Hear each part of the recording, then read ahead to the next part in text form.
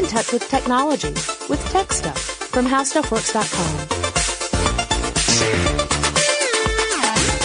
Hey there, everyone, and welcome to Tech Stuff. I am your host, Jonathan Strickland. Today, I am incredibly fortunate. I have not one, but two amazing guests to talk about our topic of discussion today, which is really going to be about Amazon's Alexa service and what it can do, what it's like to develop for it, and why should we be excited about these voice recognition services in general.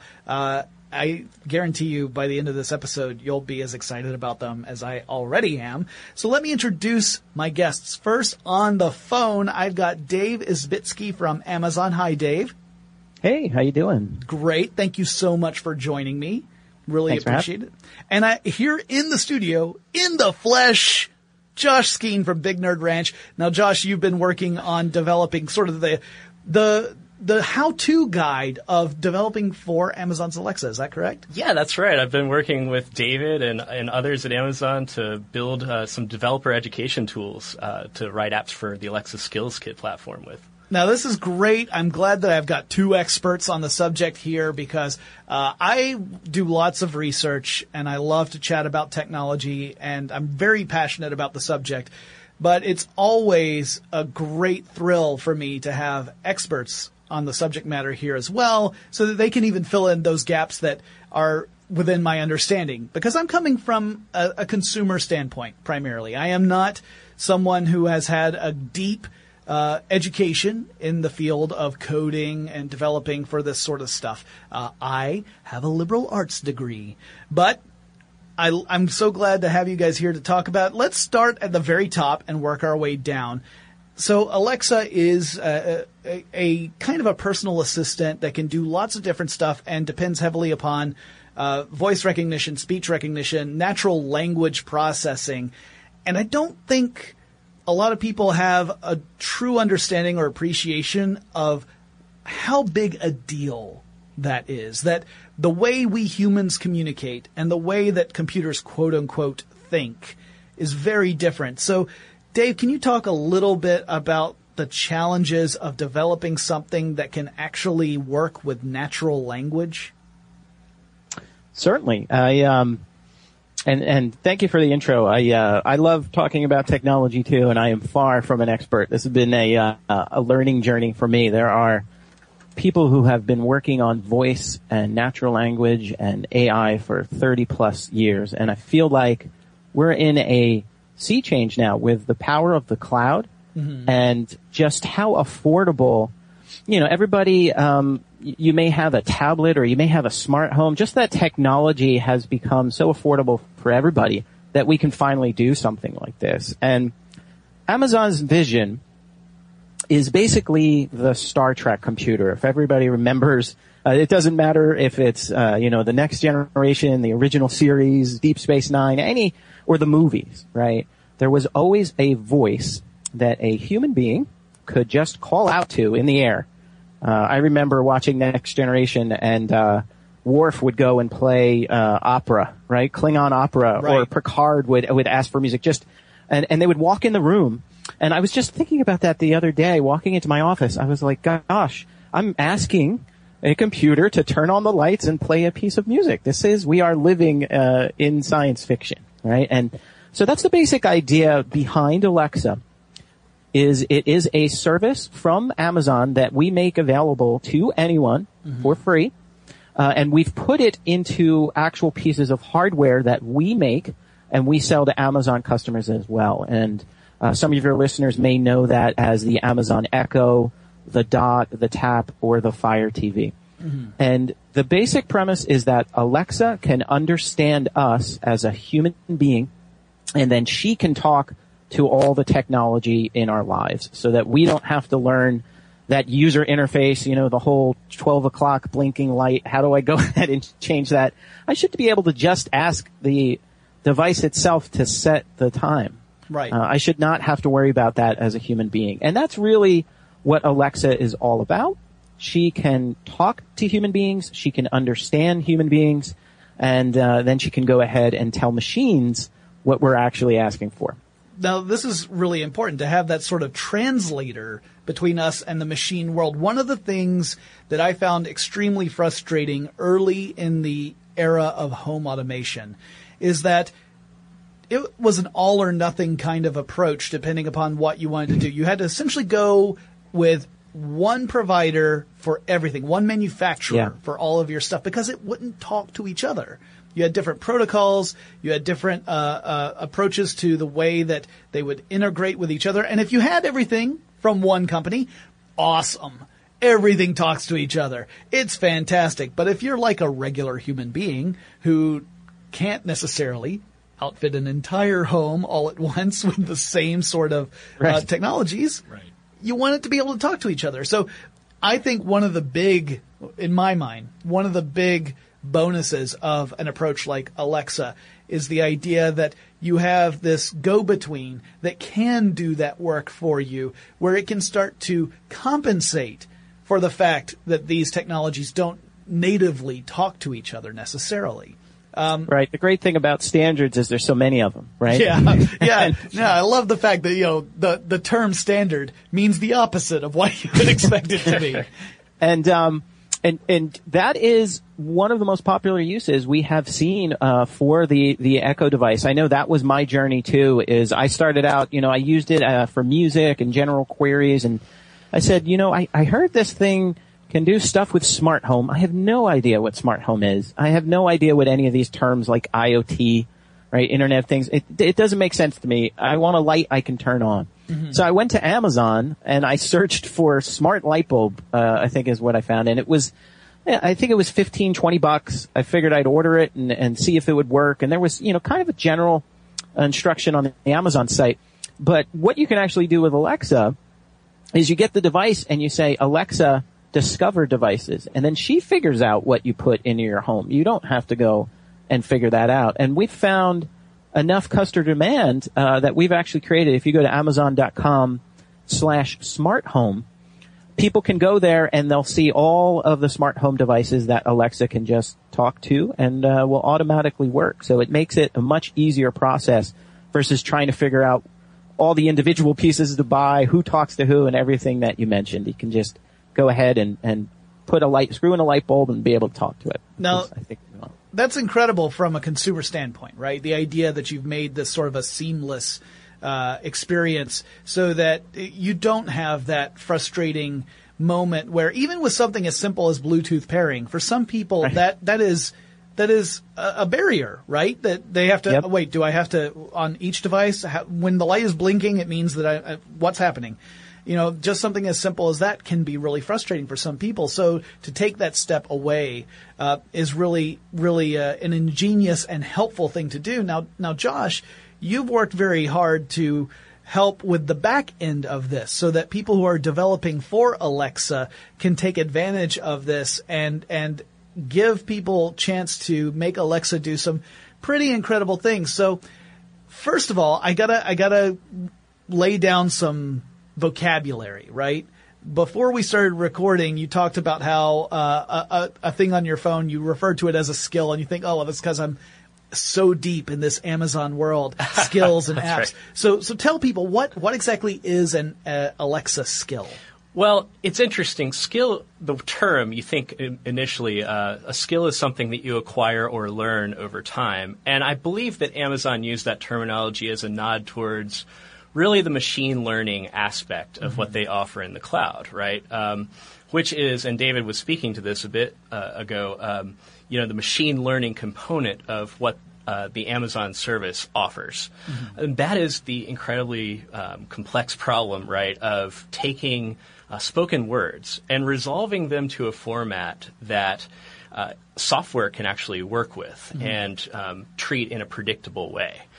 You have to imagine all of the timing, the inflection, the variation, just regional differences that someone's going to ask for something. And then also you have to think about all of the various ways that someone could ask for the exact same things. It's an astronomical number of ways that can happen. Sure. And it's the Alexa Skills Kit platform that actually resolves that problem in a lot of ways for you. So I believe that's why they chose that terminology. It makes sense, right? And actually, Amazon's corpus, a corpus, by the way, to throw another technology stew word into the mix, is really a collection of data. And Amazon, their service, offers a large collection of that data, which is ever increasing, by the way, that simplifies the problem of resolving that speech and converting it into what the platform calls an intent, which is really an indication of something that someone would like to do at a given time. Yeah, it's interesting because if you think about it from a classical computing standpoint, if you wanted your computer to do something specific, let's go back to the DOS days. We're not going to go all the way back. We'll go back to DOS days because that's my childhood. Then you would type in a command, and the computer knew exactly what you wanted to do as long as the actual program is installed on your computer, because you're following a very specific protocol that does not vary. That's right. Always going to be the same. It's a one-to-one thing. It's a textual interface and very consistent. Yes, but when you get to two different people, just two people, and you just want them to ask for the same thing, but you're not guiding them in how to ask that same thing, that's where you start getting into this variability. And even if they are both saying the exact same phrase, if they're from my neck of the woods, there might be a bit of a drawl. That's right. If they're up over in Maine, it's going to be a different sound. If they're a non-native English speaker, there might be an inflection in their voice from whatever language was their primary language. So these are all non-trivial problems, actually, in the programming world. Yeah. So there's that problem, and then there's also, and Amazon refers to this as the interaction model, which is the number of variances in how someone could ask for something. Right. And the platform takes a fuzzy matching approach to solving that problem, right? So instead of providing an exhaustive list of all of the various ways that someone could ask for getting information for an airport, for example, instead they use a artificial intelligence approach to that problem and generalize a set of training data that you actually provide as a developer to simplify that problem down. Oh, okay. So, because the first thing I was guessing was like, I wonder if it's going to be probabilistic. Is it one of those things where it assigns a probability that I'm pretty sure this is what they're asking for, so let's go for that. Exactly. Yeah, we've talked about that with some of the other artificial intelligence platforms out there, things like IBM's Watson being a very simple example, right? Simple in the sense that it's easy to understand. It's actually a pretty complicated machine, as it turns out. But the fact that you would say, all right, well, when it was playing Jeopardy, it would never buzz in unless that certainty was greater than like an 80% threshold. And once you explain to people, that's what we mean by probabilistic, where a computer is determining, well, how quote unquote sure am I that this is the intent of the person giving the command, then act upon it. One of the things I wanted to also mention about Alexa's skill, so we talked about how it's voice commands, right, that you're giving it. These have their own kind of anatomy, right? You've got the skill where how you activate the skill itself, what you call upon in order to make the skill happen. And I wonder if you could maybe go into just a little bit, like, it might not be something that the end user would necessarily think about, but developers would think about. Yeah, no, exactly. It's got its own grab bag of terminology, but it's really not that complicated once you get past those initial things. So as a developer coming to the platform, the first thing that I asked was, well, what in the heck is the name of my app, or skill, and updating that in my mind. And that is called the invocation name on the platform. So what that invocation name does is it maps a user's word. Basically, I think of it as a namespace. Like, I came to Alexa Skills Kit development as a Java developer, and being able to give package names or namespaces to classes as a Java developer is very helpful. And really, that's what it does. An invocation name. So, for example, in our class at Big Nerd Ranch that we built for Amazon, we've built a skill to give you information about airports, and you say, Alexa, ask airport info for flight delays at ATL, for example. that airport info word or words is an invocation name. So that initially brings up the skill. It launches it, so to speak. Mm-hmm. And then you've got sample utterances. I mentioned that you train, I kind of think of it as a brain in the cloud that lives in the cloud to do our bidding for us for resolving those spoken words. Those sample utterances are what effectively resolve what someone's asking for to an indication or an intent that we'd like to ask for airport information. Mm-hmm. And Amazon's made some really smart decisions about making that a black box effectively as a developer. All we do is provide that training data, and on the other side, we get an indication of what came out. We're not required to, set up a machine learning server or, artificial intelligence or deal with any of those algorithms that who knows how many countless engineers and hours Amazon has invested into building that infrastructure. Mm-hmm. But we've got that as a tool to resolve the information down to something that our skill service can work with. So with an Alexa skill, you've got a skill interface and a skill service. The skill interface is where this brain that I keep mentioning lives. And the skill service it's really anything that can speak HTTPS. Okay. Now, with our class, we're using Node.js, which is, it's JavaScript on the server side. Everybody's written a dab of JavaScript here or there. Mm-hmm. Anyway, so it's an easy language for people to pick up and get into. If you've done, any web development, you've likely got some JavaScript exposure. Mm-hmm. So it's really an extension upon that using you've got some additional things like file I/O and being able to write to a database using Node. But with that JavaScript layer, we get events from the skill interface, mm-hmm. and we're able to process those events and then send a message back using JSON, right? JavaScript object notation, mm-hmm. To the device, and she's able to speak our response. It's pretty cool. This is really. I'm sorry, Dave. Please go ahead. I was just going to say to add on to that, you can think of it in terms of. We talked before about Alexa translating human language into a way that she can talk to technology. Mm-hmm. It is the same when third-party developers go ahead and enhance what she can understand through skills. So if you are an Amazon customer mm-hmm. and you have an Echo and you talk to your Echo, and perhaps you're using what Josh described, where you're using a starting phrase and an invocation name to launch something like, let's say, Fitbit or Uber or your Domino's Easy Order. Mm-hmm. Your voice goes to Amazon. Your voice is never shared with a third-party developer. You should think of Alexa almost as that friend that can not only translate to other pieces of technology, but she can talk to all of these third-party developers who have their own technology. And so in essence, for Fitbit, when you talk to her, she understands that you're asking, how did you do today? And then she goes and she talks to Fitbit.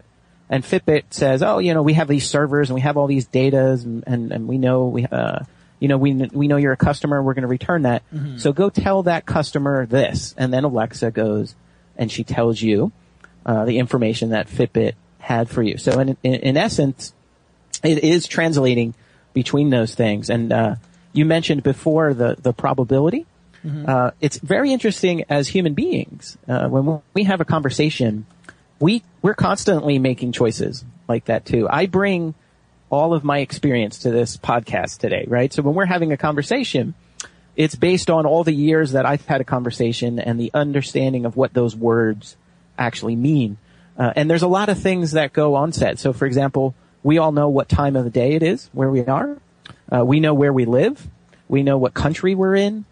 I know how to stand up. I know what eyes and nose look like. I know what a computer is. I knew when you referenced DOS. A lot of machine learning is that a computer doesn't necessarily have that context. Right. And so when you're a third-party developer, the interaction model that Josh described, basically think of it like, you and I are going to have a discussion around a new topic today. Maybe it's something to do with fitness. Mm-hmm. And so we all go look at a wiki, or maybe we look at Reddit and we define all the terms, and then you and I can have a conversation and actually understand all of that. And so that's what you're basically setting up, when you want to add an additional skill to Alexa is, hey, here's all the terms. And when people ask for it like this in language, here's what I want you to tell me that they asked. And Dave, you touched upon something early on in that too that I think is interesting and important to point out. The idea that with you communicating to Alexa, your information is going to Amazon. It's not being propagated across the internet willy-nilly, being spread everywhere. Correct. That also ends up being an important part of some of the restrictions around the types of skills that Amazon will accept for Alexa. One being that there aren't going to be ones for children, specifically Correct.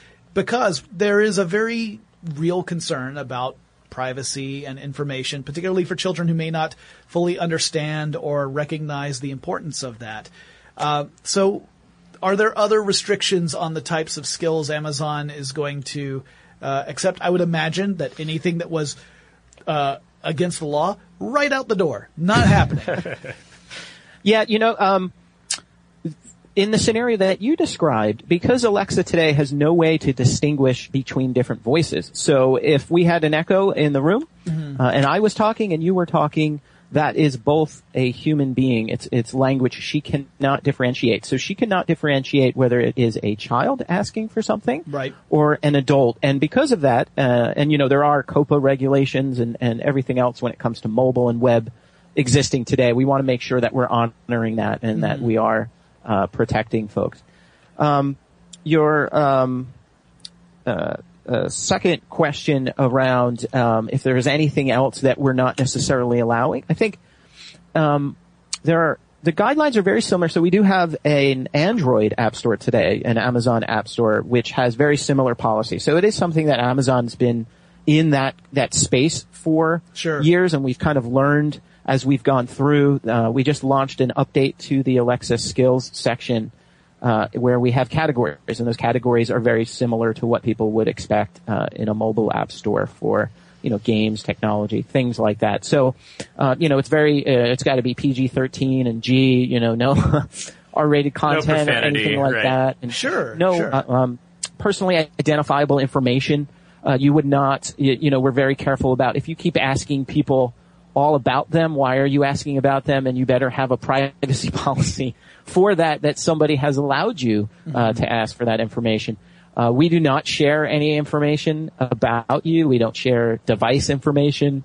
Although, developers, of course, keep asking for those things. They want to know, is this coming from an Echo or a mobile app? Because Alexa will run in anything. So there are apps for the iPhone, apps for Android, where you can talk to Alexa and get access to all your skills. You can get access to all of your smart home functionality as well using the same familiar Alexa experience. See, and I'm glad you were able to address that. I think that actually is a very important thing for any platform to do well. You do actually, it seems counterintuitive, but you do need to have those guidelines and restrictions there. And if you ever want to see what can happen if you don't put them there, you can look at some pretty dramatic lessons we've learned through things like Microsoft Tay, which was certainly not intended to turn into a big problem. It was the intent was. How long did that last for? Like a day and a half? 24 hours. It was 24 hours, and then they pulled the plug. Yeah, I did a full episode of Microsoft Tay, so I'm not going to go back and do that. Obviously, I'm not going to ask either of you to comment on that any more than. But just to say, like, if you have a system and you don't have those restrictions in, we are all in many ways like children, and sometimes as children you want to test boundaries. And if you find there are no boundaries, problems happen. So I'm in favor of boundaries personally. That's actually one thing that Amazon has done a really good job of, is curating the experience as well. Right. They literally, as you submit your skill, audit that skill pretty thoroughly and pretty rigorously to make sure that it conforms to good voice user experience guidelines. Well, and when you're talking about a device that people think of as listening to you, obviously you have a great responsibility in order to provide an experience that isn't going to be negative in any way. Knowing that, you have to take a lot of time and effort to make certain that you avoid any problems that could come later down the line. I mean, that's got to be pretty top concern from Amazon. Yeah, that was very, very important for us at Amazon when we created the device. And so if you're not using an Echo, you're using another device, maybe it's a mobile app or, maybe it's in the car or on a clock radio. Mm-hmm. All of those devices are push to talk. So those devices are never listening unless you hit a button. Mm-hmm. If you have an Echo device, you have the ability to hit a mute button. And when you hit a mute button, you actually see a red ring that goes around the outside letting you know. And we do cut power to the microphone as well when you hit that. Otherwise, Alexa is never listening unless she hears her name. So when you say Alexa, then we begin to record your voice. Your voice, again, is only sent to Amazon. We do not send that to third parties. And then you can open the Alexa app itself. You can see every single thing that you've ever said to Alexa after you've said Alexa and then talk.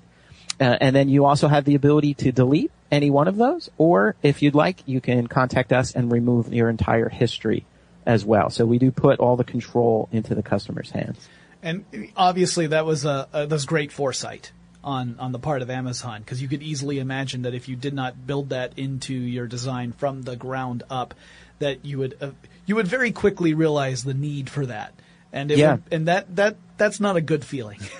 I think in any of this scenario, because it is very new for people, it's about building up trust. Yes. And it's about, I use terminology of crawling, mm-hmm. then walking, and then running. And I think as a technologist, I always want to run, but it's important in a space like this to start out crawling, even if that means you're limiting what you can actually do with the device. And one of the things that I feel is a sign that that's been a success is that people come and they ask for more. Now, hey, I want Alexa to do more. It's okay. Give me permission. I want it to control this. I want it to control that. And gee, it would be great if we called, so people are now, they're fine with the fact that they can talk to Alexa. Now I want Alexa to do even more. I want Alexa to wake up and start talking to me, even if I haven't talked to her, which is something, that she doesn't do today. She will never interrupt you or start talking out of nowhere unless you first engage. And I think that's a sign of customer trust and people getting excited about where the technology is headed. That's pretty cool. I also want to say something else that I think is really cool.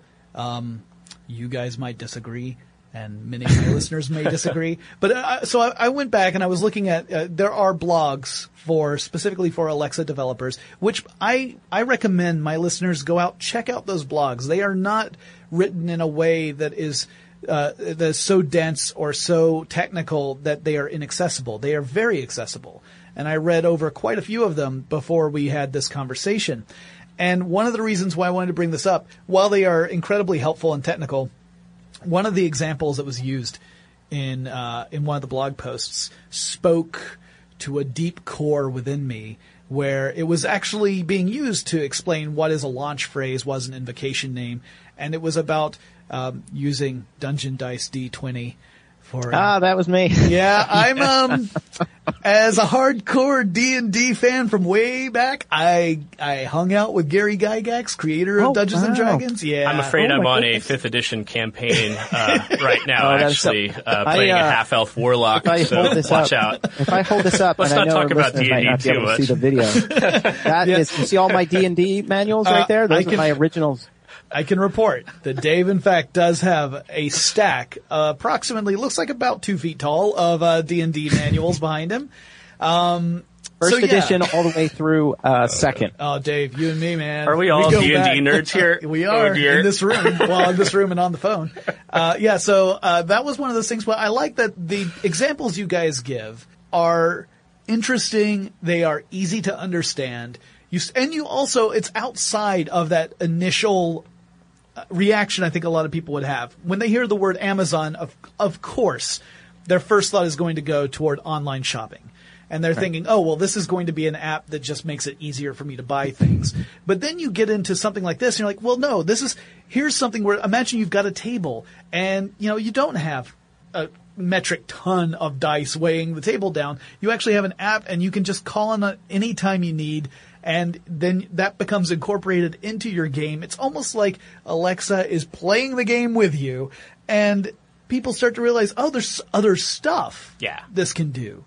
that isn't related to buying things. I personally think one of the cool decisions Amazon made with this is really treating it like an interface. And as a developer, implementing that interface, for your purposes is really what the platform is great at. I mean, at work, for example, we had a hackathon recently, and I wrote a service in Elixir to be able to control, and this runs on a Raspberry Pi, to be able to control the servo locks on all of the doors in our building. And I recently was able to write a skill that interacts with that Raspberry Pi via the web to open the door when we see a visitor come by.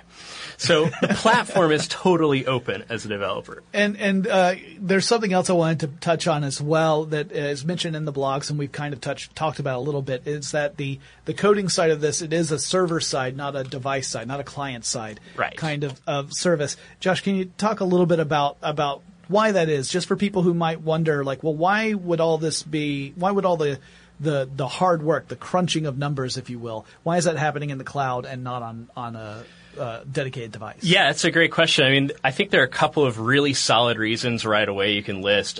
For one, the fact that the Amazon Echo, you'll likely have numerous devices, and being able to enable that skill and have it in the cloud is an instantaneous thing across all of those devices, right? So I think that's one really solid reason that Amazon went with that architecture.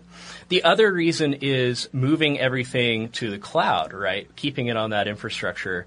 It allows for Amazon to iterate incredibly quickly on that skill interface side of things.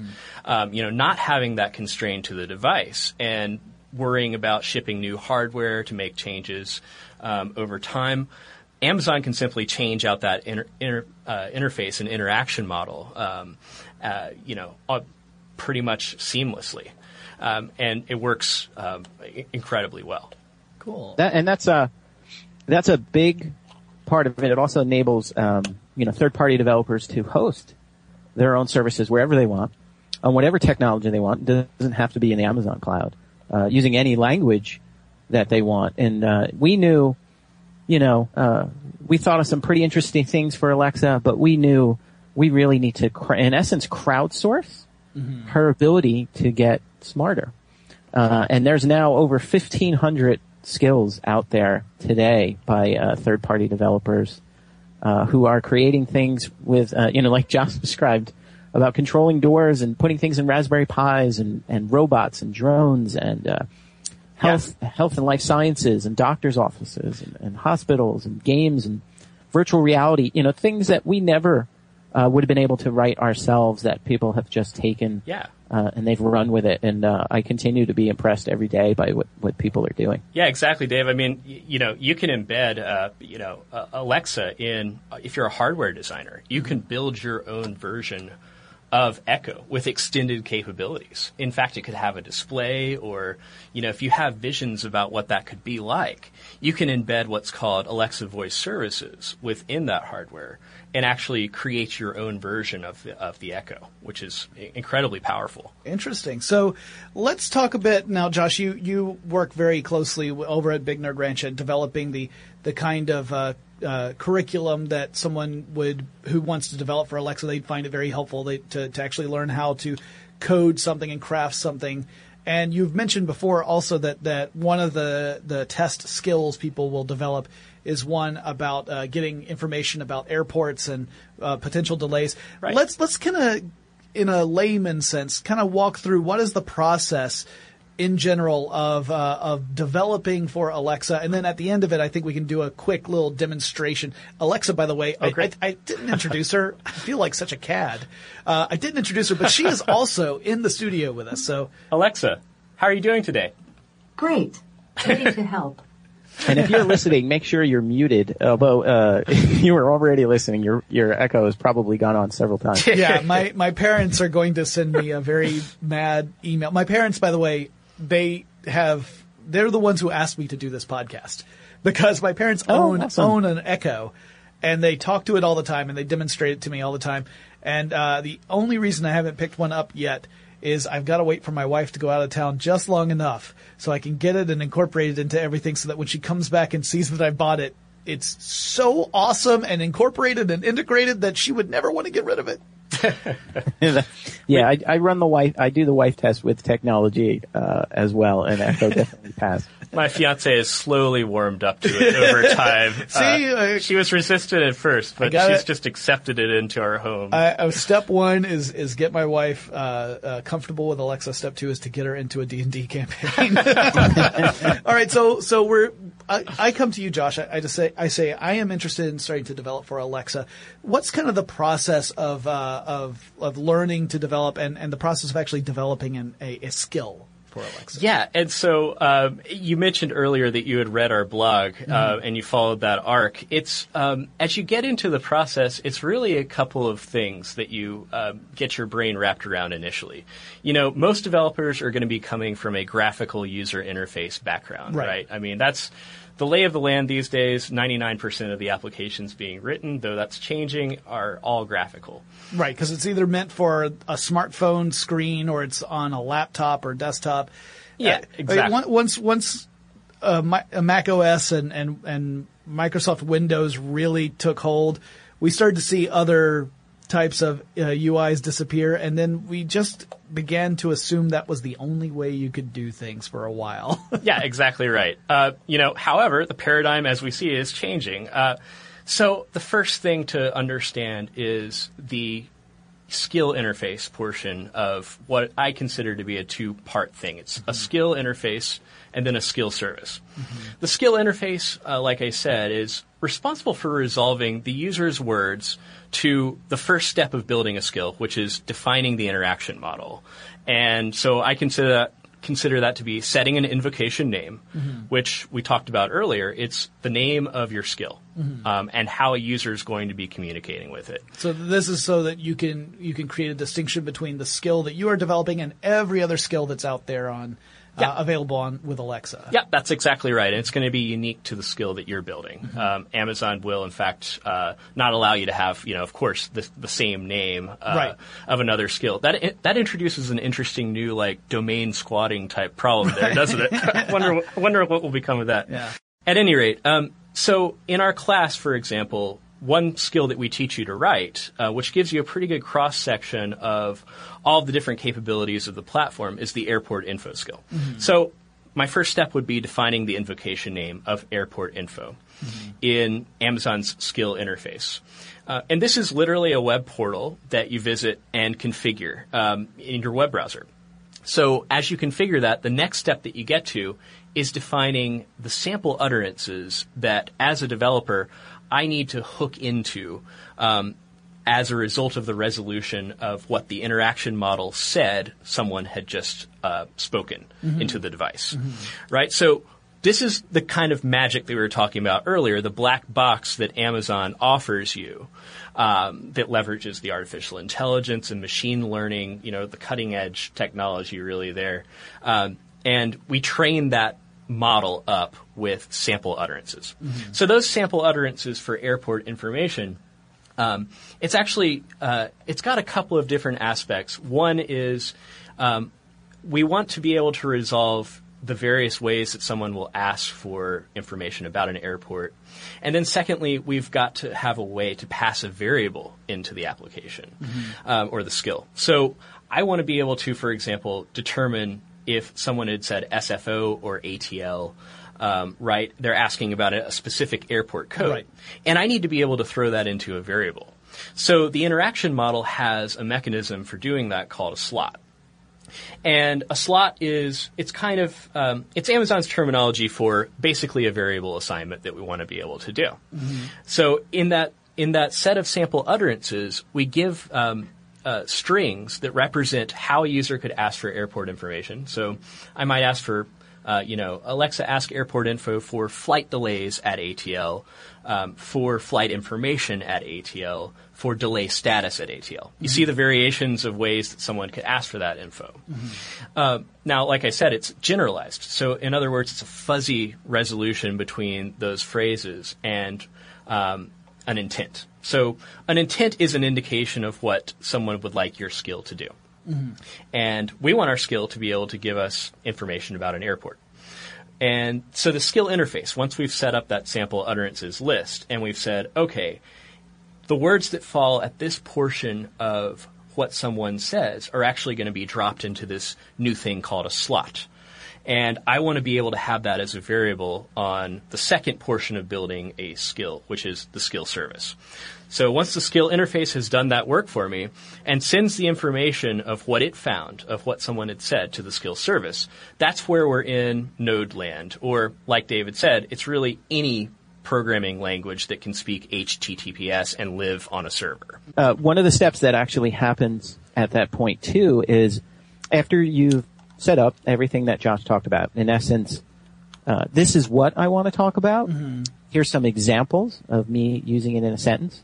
That's where the computer science comes in. So that's where it runs in the cloud, and we actually do a bunch of AI and machine learning and everything. It sits on top of Amazon Web Services, and we generate a lexicon and a language model. So it's all done ahead of time, and it's almost a, me being a sci-fi geek, it's almost like the Matrix when Neo says, "Teach me Kung Fu," right. And then he's like, "I now know Kung Fu." That's the part that we do through the portal. So now Alexa knows Kung Fu, and she can talk to you about Kung Fu, but you actually have to build something to be able to respond to that. And that's what Josh is talking about now when we move on to the node piece. Right, yeah. So this is the magic black box in the cloud that has, the cutting edge artificial intelligence technology that Amazon offers us on the interaction model side of things. Mm-hmm. And as a developer, I provide it training data.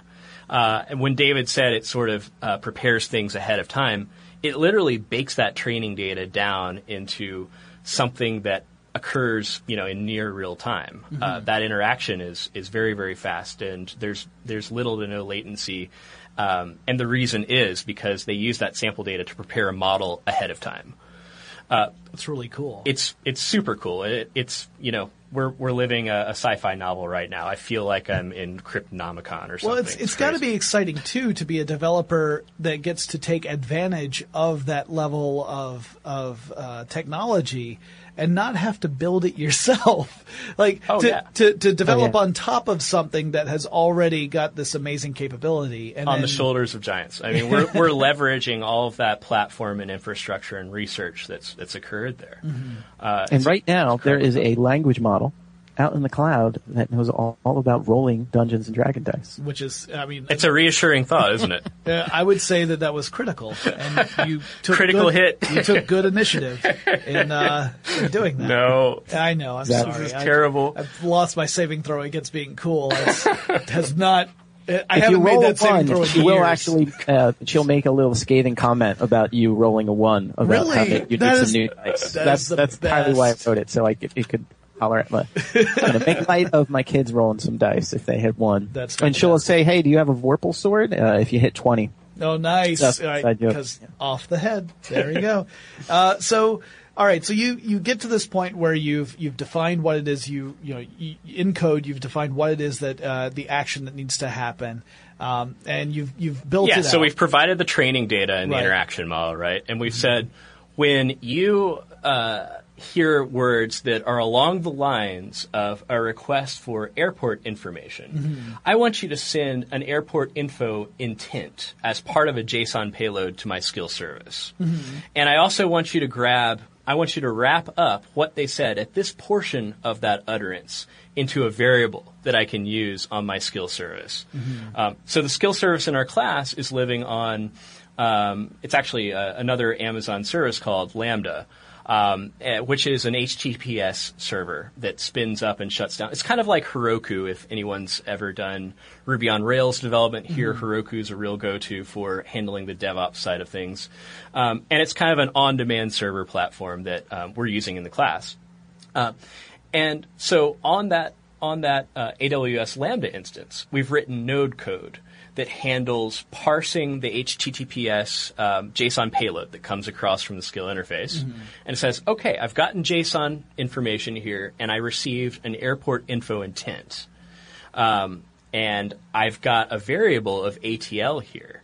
And with that information, I can then do what I will with it. I mean, I can go make a web request or write to a database. I could call off to another service.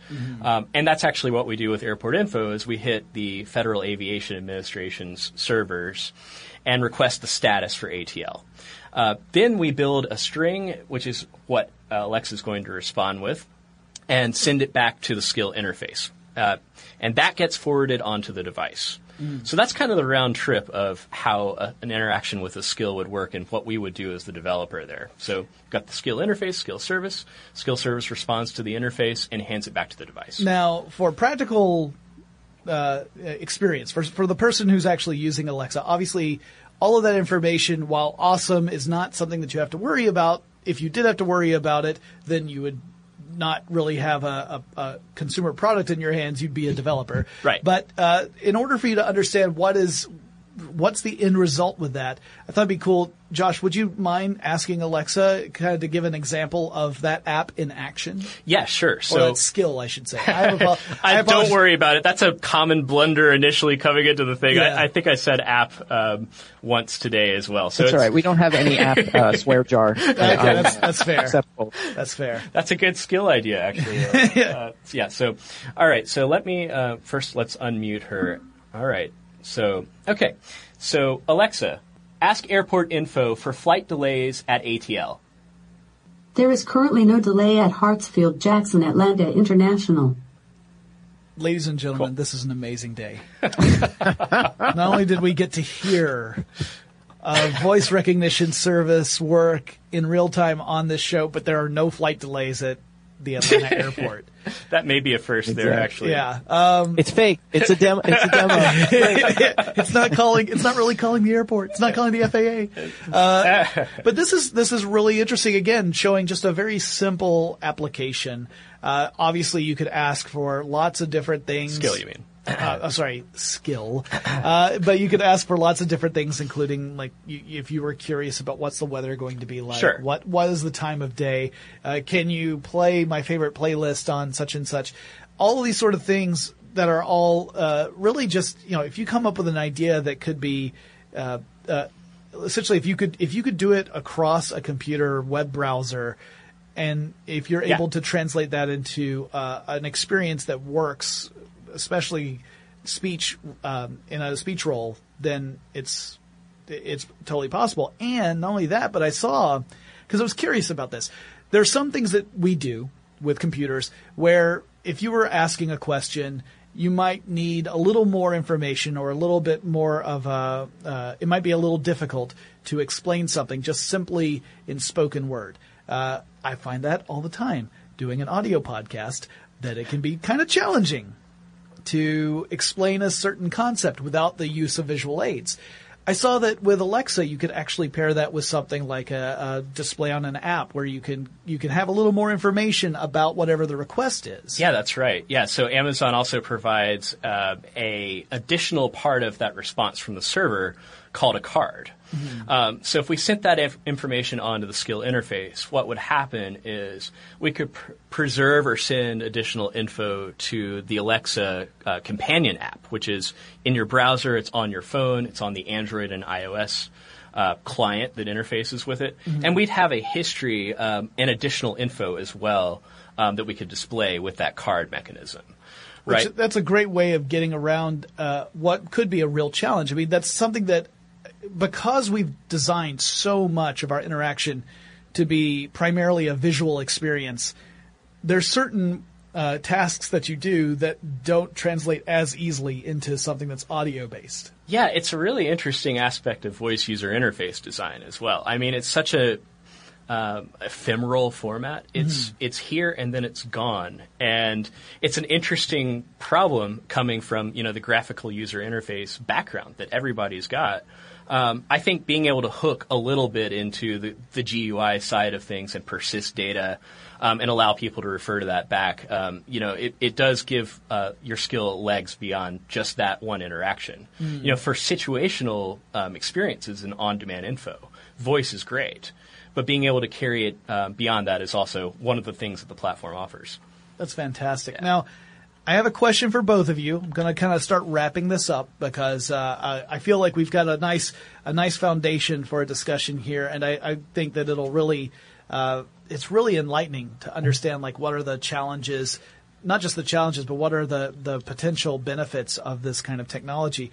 My question to both of you, and it's a pretty simple one, is what is your personal favorite skill that you've had a chance to play with on Alexa? And Dave, I'm going to have you go first. Yeah. So, besides, using the dice with my kids, the funniest one, and this speaks, I think, a little bit to my maturity level, is, I have this skill enabled. It's called For a Fart. And you can ask for a fart and you will get one through Alexa. So I have, dots so upstairs in my house. Yeah. There's a dot in each one of my kids' rooms. Mm-hmm.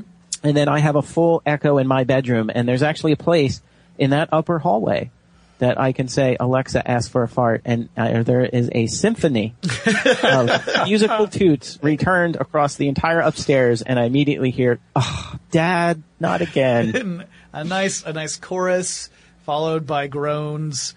I can appreciate that as someone who loves puns and groan-worthy humor. Yeah, that's fantastic. All right, so Josh, your answer. Ooh, that's an interesting one. Well, I have to say, on the pragmatic side of things, I have used the lift skill to great effect. Mm-hmm. So you just say, Alexa, ask Lyft for a ride, and guess what? A car shows up at your door, ready to pick you up. Amazing. And it's such a good fit for the platform as well. Sure. I mean, you're walking out the door, you say, yeah, I don't want to get my phone out. Let's have a car show up right now. Mm-hmm. And it happens. That's very convenient. Yeah. And there is a, if you, we talked a little bit about D&D. If you ever played, that goes all the way back into the old bulletin board systems days of Space Empire or anything like that. Yep. There is a skill called Star Lanes by Joe Jaquinta that basically allows you to do that. And you can play, it's a multiplayer online Space Empire game through Alexa, and that is one of my other favorites. I would highly recommend checking that out. If you've ever played any of those games in the past, it could be quite addicting. That's really cool. I mean, it really does speak to the potential for things that we can't even necessarily anticipate right now that could end up being either it could end up being something where, people talk about for a little while, like, oh, this is really clever. It's a really neat use of the technology. Or it could truly be transformative to the point where we didn't think about this and now we can't think of what life would be without it. I mean, that's the cool promise of this kind of tech, is that it stands to be really disruptive for a type of technology that's been fairly set in its ways for the last several decades. And I love seeing this. I love the discussions about machine learning and artificial intelligence. I love the discussions about natural language and the challenges that we face when we try to create interfaces that can accept natural language as an input. Guys, I have to thank you so much for joining me on Tech Stuff. Dave, thank you. Josh, thank you. I really hope that you enjoyed your time here on Dave. I know you're not actually in the studio, but I'll pick up my laptop and I'll just show you around in a minute. Thank you. Yeah, I really enjoyed being here today and having this conversation. Thank you so much for having me on the show. Absolutely. Yeah, thanks for having us, Jonathan. It was a really stimulating conversation. Thank you. And guys, like I said, if you want to learn more about developing for Alexa, or you just want to kind of get a better idea of what's going on when you are using a device or a service with Alexa incorporated into it, and you're wondering, well, what's actually happening? Those, like I said, those blog posts are really accessible. I've read a lot of developer blogs over the last 10 years, and they are written in a way that is much easier to understand, even if you're coming in from a purely just an area of curiosity. Much easier to understand than some of the other ones I've encountered.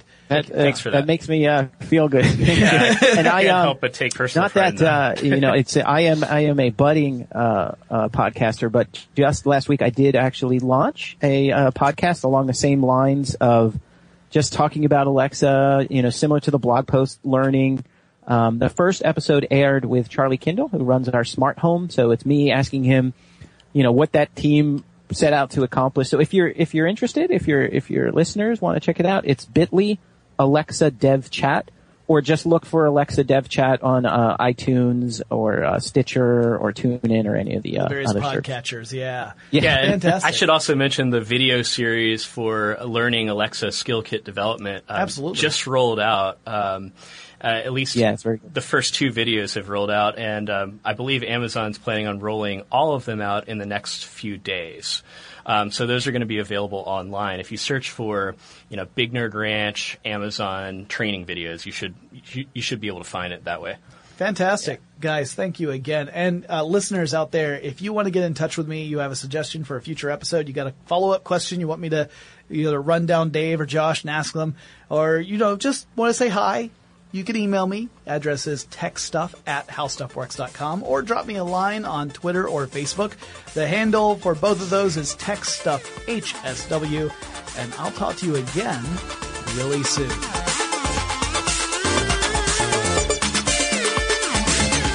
For more on this and thousands of other topics, visit howstuffworks.com.